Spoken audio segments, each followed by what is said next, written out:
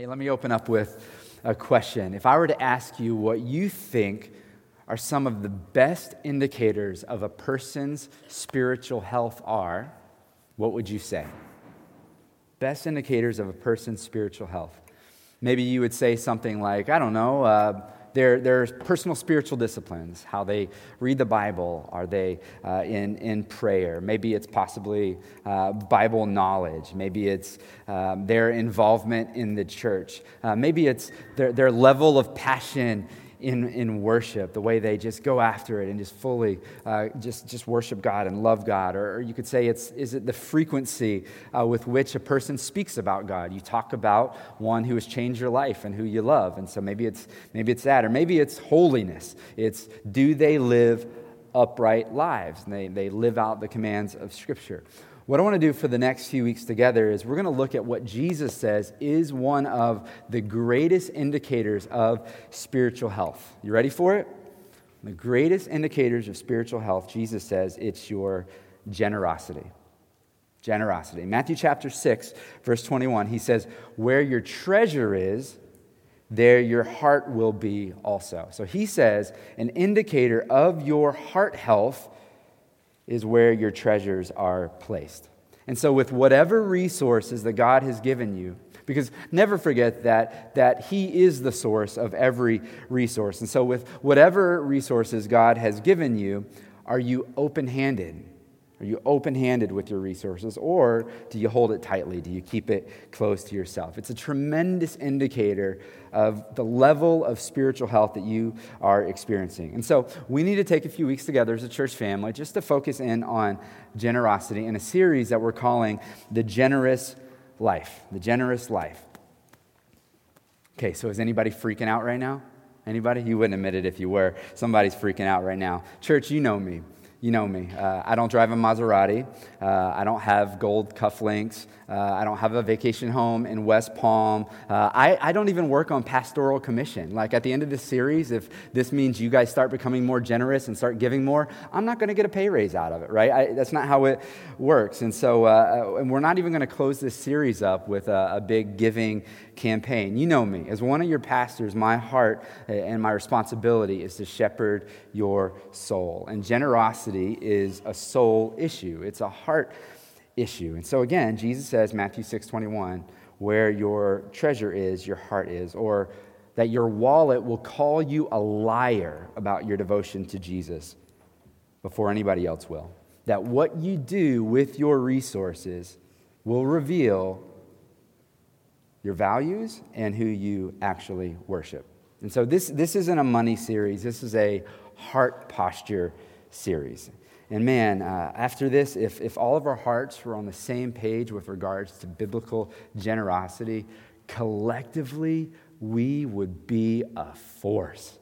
Like if all of our hearts were there on biblical generosity, collectively, we would be a force for good in Boston. And individually, I think every single one of us would find a newfound freedom. So I'm excited for this. I don't know how your heart responds when you hear generosity, if you kind of buck up, but I'm actually really excited about this. And so here's where we're going to start this morning. We're going to start in Exodus chapter 35. So if you have a Bible, you want to head on over there, Exodus chapter 35. We'll put it on the screen. You can scroll there. The church app has a Bible on there as well. And this is actually where I'm at in my Bible reading plan. So the timing is really, really good. This is kind of that place in your annual Bible reading plan where you start to fall off a little bit, and I get to help you just kind of catalyze it and kick it back up again.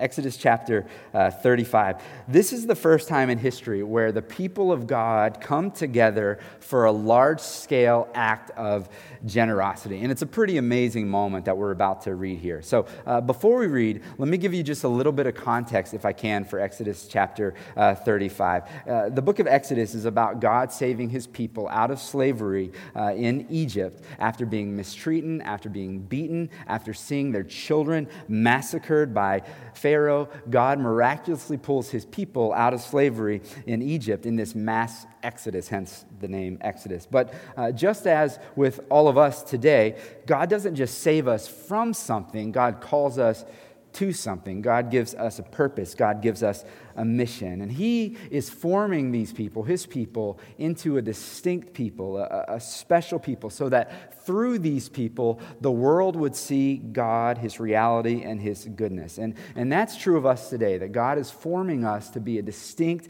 unique kind of people. And one of their distinctions is also one of our distinctions, and that is radical generosity.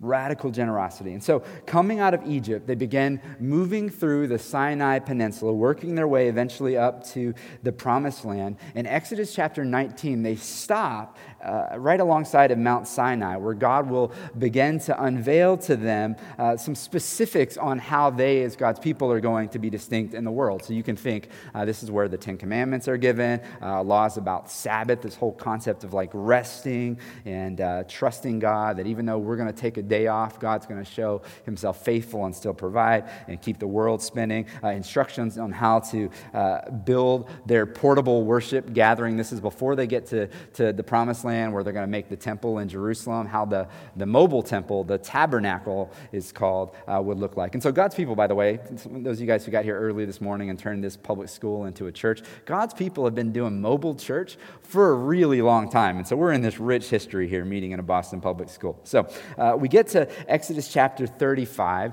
and it's time for them to pull the trigger, to execute on all that God has instructed them to do. And so Exodus chapter 35, we're going to pick up in verse 4. Now, this is a lengthy passage, okay? And so what I want you to do, I want to ask you to lean in as we read this, because this is a special moment. Picture you're one of God's people. You've got all this instruction. God says, you're going to be distinct. Here's how it's going to look. And then it's time to pull the trigger to execute. And so let's read, picking up in verse 4. So Moses said to all the congregation of the people of Israel, "This is the thing that the Lord has commanded. Take from among you a contribution to the Lord. Whoever is of a generous heart, let him bring the Lord's contribution: gold, silver, and bronze, blue and purple and scarlet yarns and fine twined linens, goat's hair, tanned ram skins and goat skins, acacia wood, oil for the light, spices for the anointing oil and for the fragrant incense, and onyx stones and stones for setting, for the ephod and for the breastpiece. Let every skillful craftsman among you come and make all that the Lord has commanded: the tabernacle, its tents and its covering, its hooks and its frames, its bars, its pillars and its bases, the ark with its poles, the mercy seat, the veil of the screen, the table with its poles and all its utensils, and the bread of the presence, the lampstand also for the light with its utensils and its lamps, and the oil for the light, and the altar of incense with its poles, and the anointing oil, and the fragrant incense, and the screen for the door, at the door of the tabernacle, the altar of burnt offering with its grating of bronze, its poles and all its utensils, the basin and its stands, the hangings of the courts, its pillars, its bases, and the screen for the gate of the court, the pegs of the tabernacle and the pegs of the court and their cords, and finely worked garments for ministering in the holy place, the holy garments for Aaron the priest, and the garments of his sons for their service as priests." And then all the congregation of the people of Israel departed from the presence of Moses, and they came, everyone whose heart stirred him, and everyone whose spirit moved him, and brought the Lord's contribution to be used for the tent of meeting, for all its service, and for the holy garments. And so they came, both men and women, all who were of willing heart, brought brooches and earrings and signet rings and armlets and all sorts of gold objects, every man dedicating an offering of gold to the Lord. And everyone who possessed blue or purple or scarlet yarns or fine linens or goat's hair or tan ram skins, goat skins, brought them. And everyone who could make a contribution of silver or bronze brought it as the Lord's contribution. And everyone who possessed acacia wood of any use in the work brought it. And every skillful woman spun with her hands, and they all brought what they had spun in blue and purple and scarlet yarns and fine twined linen. All the women whose hearts stirred them to use their skill spun the goat's hair. And the leaders brought onyx stones and stones to be set for the ephod and for the breastpiece, and spices and oil for the light and for the anointing oil and for the fragrant incense. And all the men and women, the people of Israel, whose heart moved them to bring anything for the work that the Lord had commanded by Moses to be done, brought it as a free will offering to the Lord.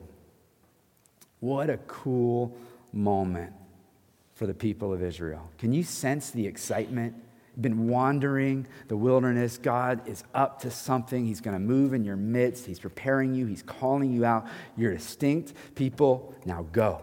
And they are moving. Now, I don't usually do this, but I just want to give you my outline up front for you note takers in here. In fact, you can pull up the church app, and right at the top there is the Generous Life image. You can click that, and you can take notes right in the app if you'd like. What we're going to do is we're going to look at three things. So here's the outline for the remainder of our time together. We're going to look at the motive of a generous life. We're going to look at the measure of a generous life, or the metric, and then we're going to look at the means of a generous life, or the way, or the avenues through which we can be generous. You got them?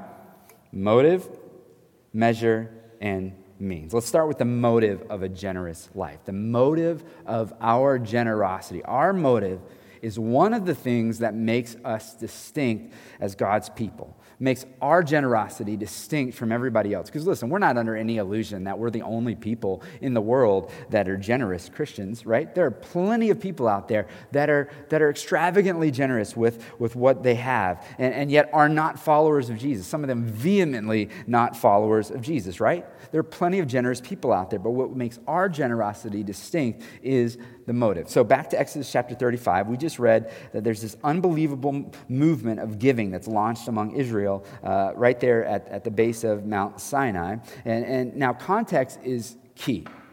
Think about context. What are they coming out of when this moment happens? What just happened?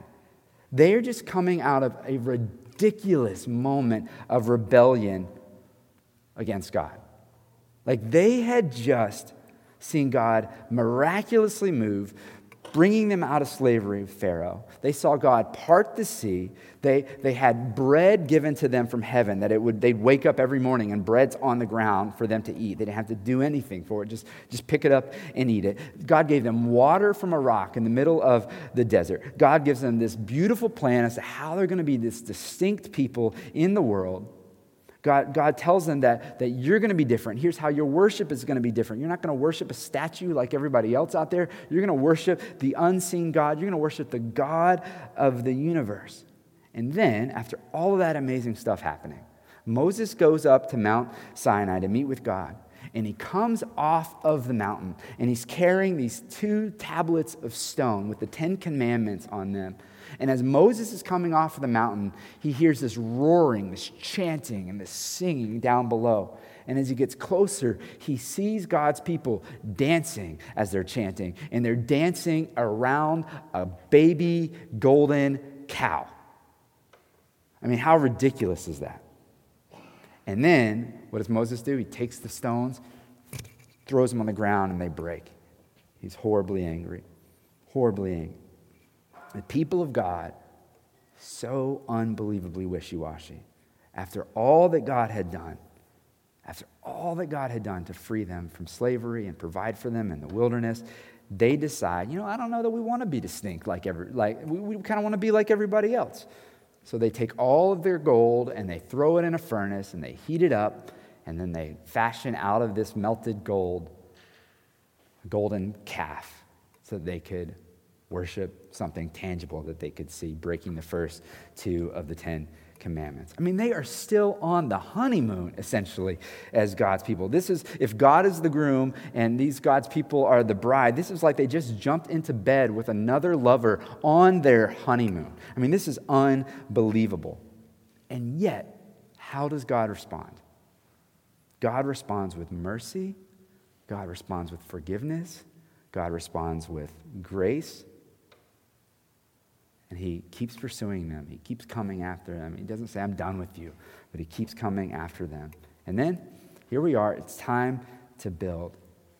And in light of God's grace, in light of God's forgiveness and his mercy and his continual pursuit of them, it's time to build. And they say, wow, we have a good God. Let's bring it. And I mean, they bring it, don't they? And they bring it, and they bring it, and they bring it. We'll read in a little bit, day after day after day. For a while, they just keep bringing it. It's this overwhelming moment of generosity. And what was the motivator?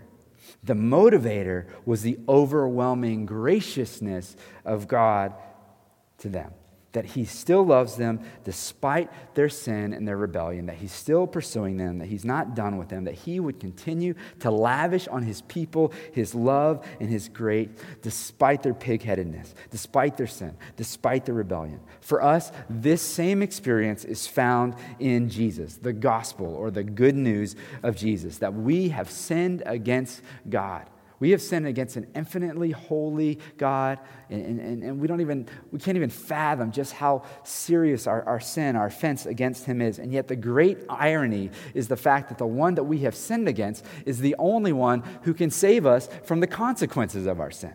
That's our God, and he comes and he becomes a man and he dies on the cross and he resurrects to life, defeating sin and death for us. That's the gospel, and the gospel is our great motivator of generosity. And that really is the premise for this entire series. Here it is, the big idea, the premise for the entire series is that because of God's great generosity towards us, Christians should be the most generous people on the planet. We should be the most generous people on the planet. That God has been so good to us, and that should overflow through us. The generosity of God that's been shown to us should be shown through us to other people. What motivates us, catch this, guys, if you're struggling with this, what motivates us is not trying to earn God's favor. Let me give so I can please God. What motivates us is not trying to validate ourselves. Let me give so that I can say that I got something.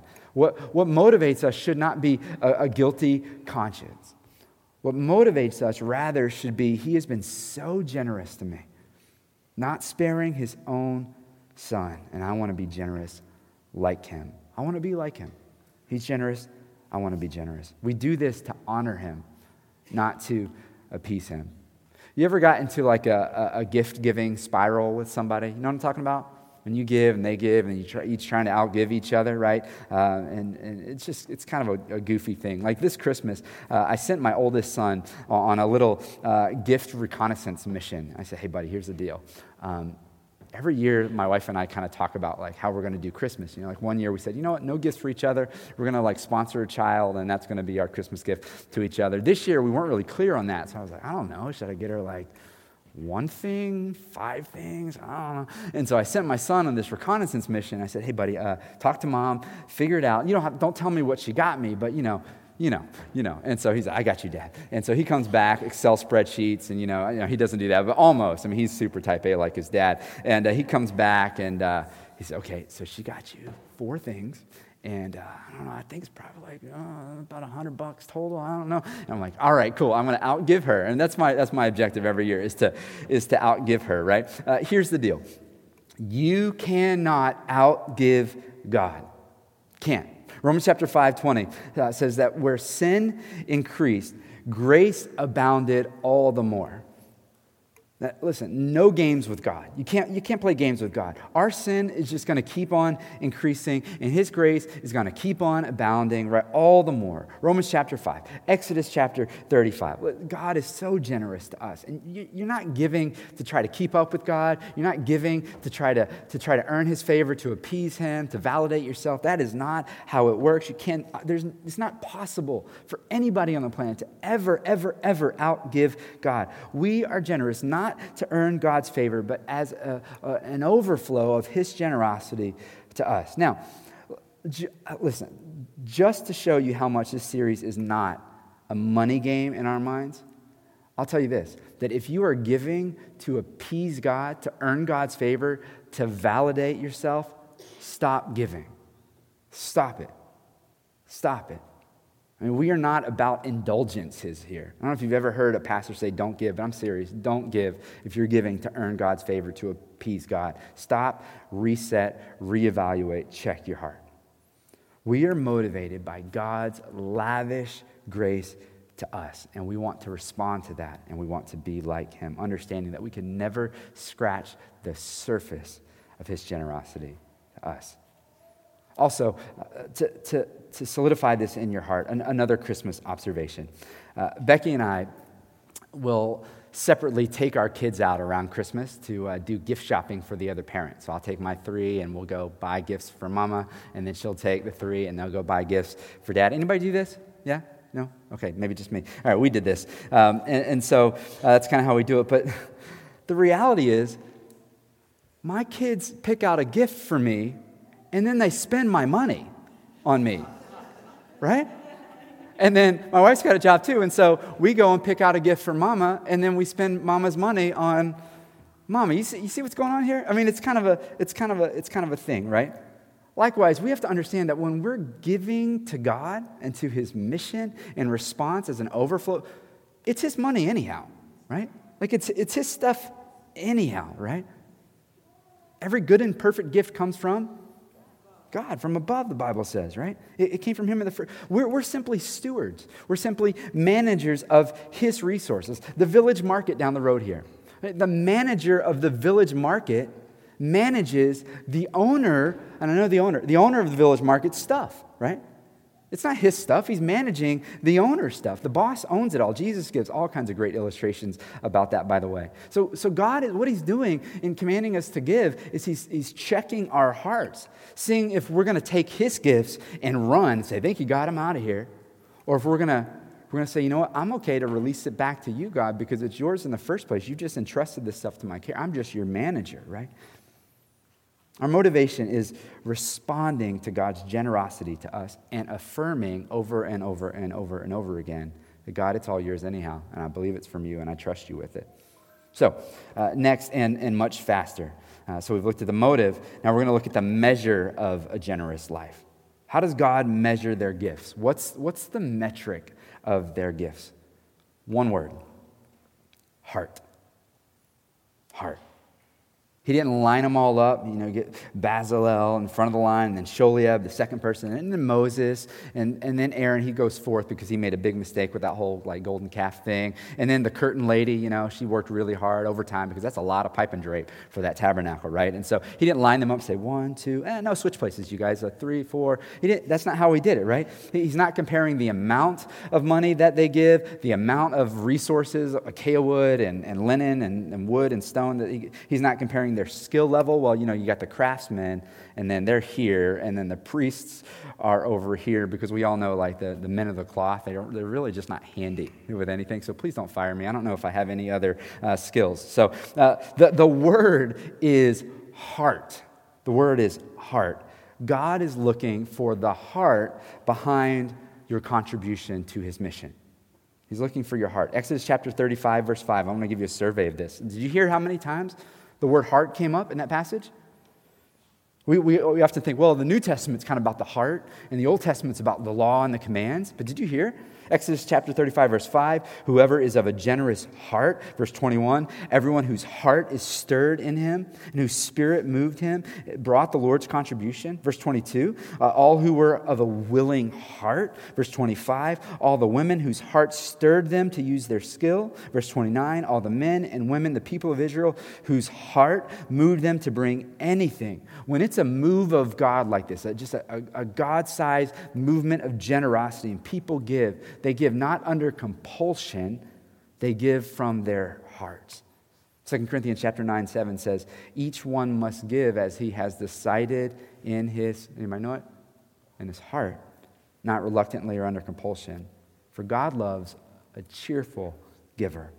God loves when you're generous, but not under compulsion. But you're generous because it comes from your heart and out of joy, out of an overflow of His graciousness to you. Parents, grandparents, aunties, uncles. You ever had, compared to when my kids go spend my money for a gift for me, compare that to when they are so excited they've been working on something at school, and then they come and they're excited they made you something? Honestly, I'd much rather that. That's the sweet spot right there. Not when they're spending my money. May our hearts be so in love with God that we are eager, that we are cheerful, that we are excited to give.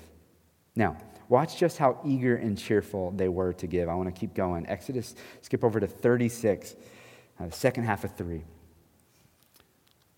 says, and they still continued bringing to him free will offerings every morning, and all the skillful men who were performing all the work of the sanctuary came, each from the work which he he was performing. And they said to Moses, "The people are bringing so much more than enough for the construction work which the Lord commanded us to perform." And so Moses issued a command, and a proclamation was circulated throughout the camp saying, "Let no man or woman any longer perform work for the contributions of the sanctuary." Thus the people were restrained from bringing any more, for the material they had was sufficient and more than enough for all the work to perform it. The people were so cheerful and so generous and so excited to join in God's mission. They were bringing every morning, morning after morning after morning, that it got to a point where the craftsmen had to say, "Okay, stop. We're good." Now, I just kind of dreaming for a moment.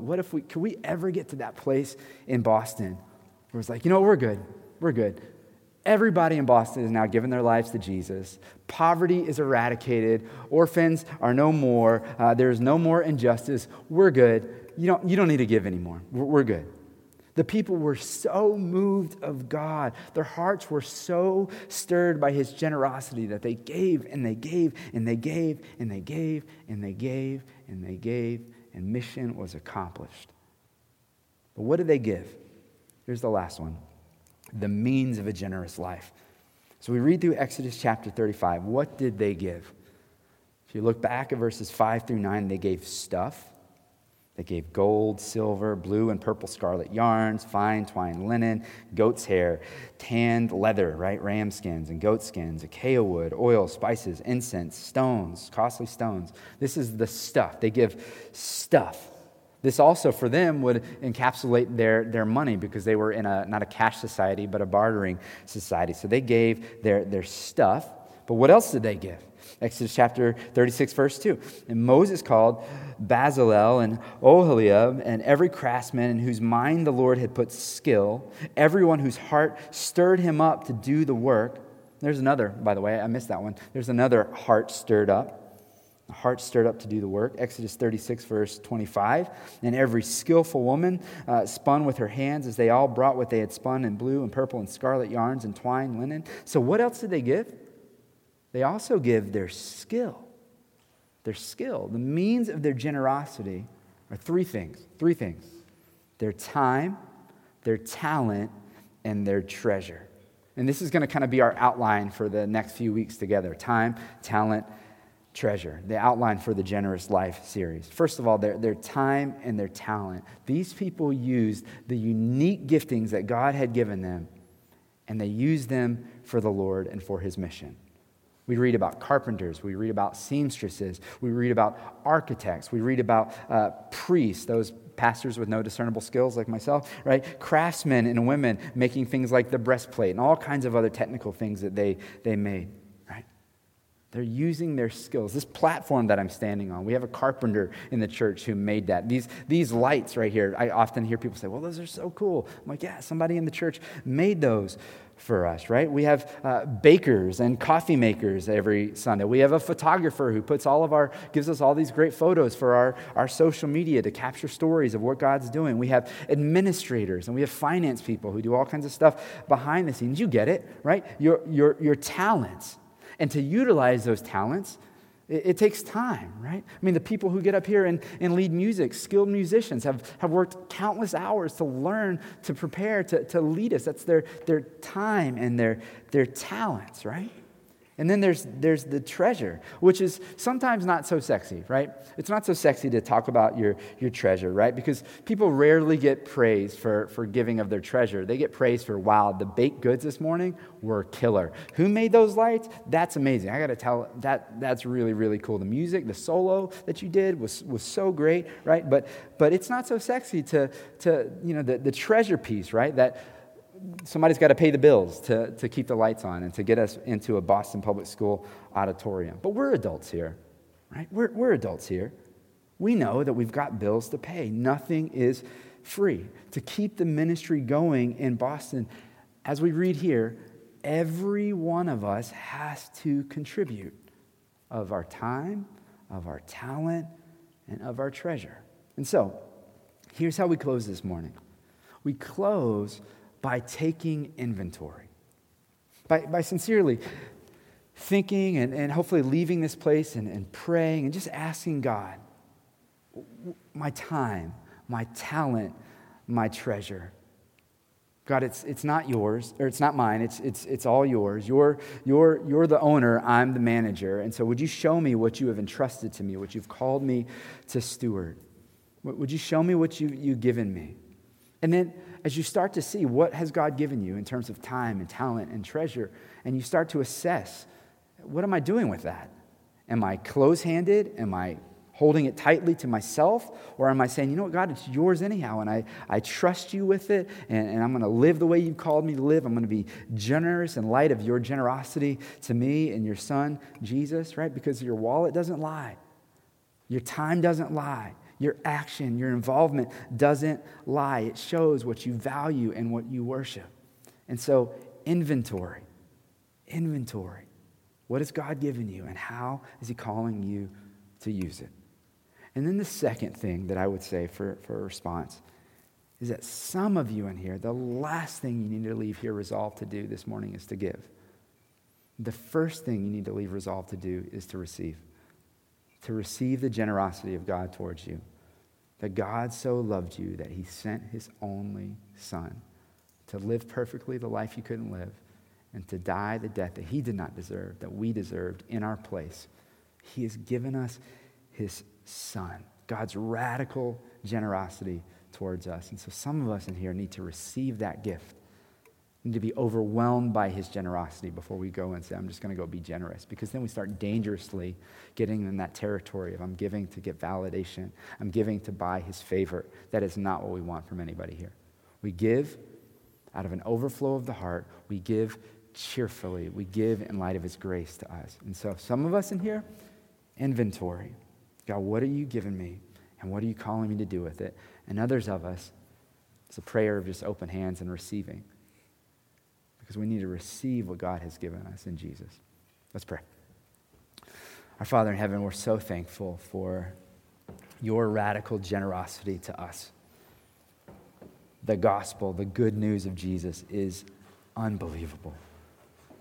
Unbelievable. There is no greater love than that someone would lay down their lives for their friends. And so thank you for your love and your grace that has been bestowed upon us who have been incredibly wicked, incredibly rebellious against you. We have lived our lives as if we have just, we made ourselves, we came to this earth on our own, that we had nothing to do with it. We've lived as if it's all about me. And yet you didn't wipe your hands of us, but you pursued us, you chased us down, and you showed us your love and your generosity in your son, Jesus. And so, God, we're so thankful for that. And I pray that right now, if there's anybody in this place who has never given their life to Jesus, that today they would receive the gift, not the reward, they didn't earn it, the gift of Jesus. Your generous gift to us, your lavish love to us. Would they receive that this morning? They would call on your name and be saved. And then, God, I pray for everyone in this room who's following Jesus, Lord, that you would help them to take inventory of what they have. I pray, Holy Spirit, you would stir us up towards conviction where we need conviction, if we're being greedy, if we're holding on to the time, talent, resources that you've given us. And help us, Lord, to assess what it says about our hearts, our values, and what we worship. God, we want you to be the center of everything for us. And so, God, would you realign us to your heart? And we be like you. Generous like you. Do your work in our midst. We love you. In Jesus' name we pray. Amen.